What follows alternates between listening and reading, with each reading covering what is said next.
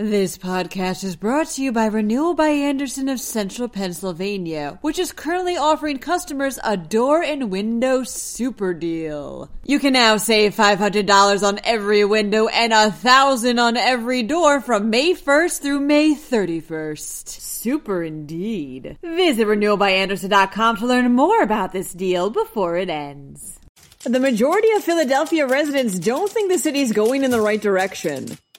Meanwhile, the University of Pittsburgh is being criticized for speakers that'll be featured at a few upcoming events. A proposed bridge reopening has been rejected.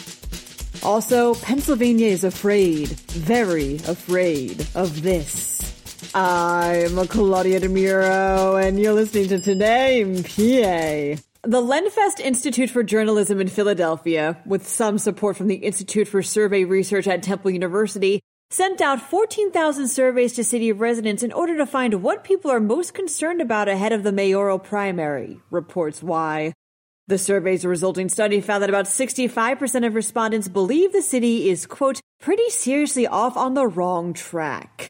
The driving factors behind this belief include issues such as crime, education, and the local economy, with 89% of respondents stating how addressing the former should be politicians' top priority. This sentiment is echoed by a separate AARP survey, as reported on by Axios Philadelphia, in which nearly 80% of seniors admitted they were quote-unquote much more likely to vote for someone who can ensure citizen safety. Upcoming events at the University of Pittsburgh are getting some pushback, reports the Tribune Review. The events feature speakers such as Daily Wire writer and editor Cabot Phillips and Riley Gaines, a collegiate swimming champion who tied with transgender swimmer Leah Thomas during the Women's Championships last year, both of whom will be discussing the topic of transgenderism. There are those who are decrying these events, however, because they believe these speakers to be transphobic, with one petition drawing over 7,000 signatures for their cancellations. Pitt officials released a statement this week explaining that while they, quote, understand these events are toxic and hurtful for many people, unquote, they'll take place nonetheless. Adds the statement, quote, student organizations are permitted to invite speakers, including highly provocative ones, to campus without university administration deciding what is acceptable and what is not.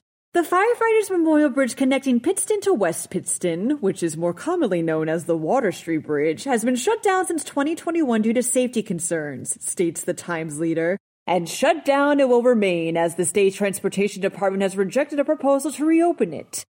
Luzerne County officials requested a reopening as a means to handle the increased vehicle traffic of another bridge, maintaining that construction to address current conditions would take about 7 years.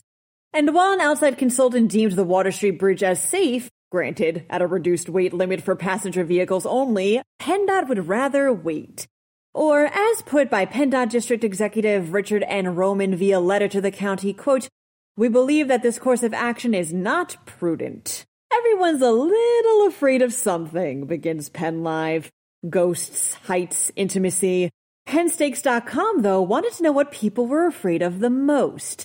So, the website sifted through a year's worth of search data pertaining to phobias and divided it up by state to see which of these fears got residents' spines tingling more than the others.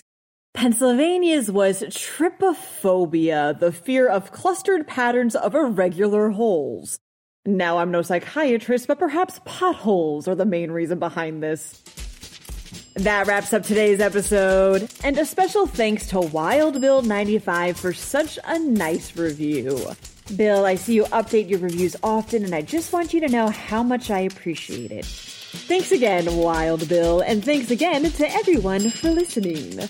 I'm Claudia DeMuro, and I'll be back again tomorrow for more Today in PA. This podcast is brought to you by Renewal by Andersen of Central Pennsylvania, which is currently offering customers a door and window super deal. You can now save $500 on every window and $1,000 on every door from May 1st through May 31st. Super indeed. Visit renewalbyandersen.com to learn more about this deal before it ends.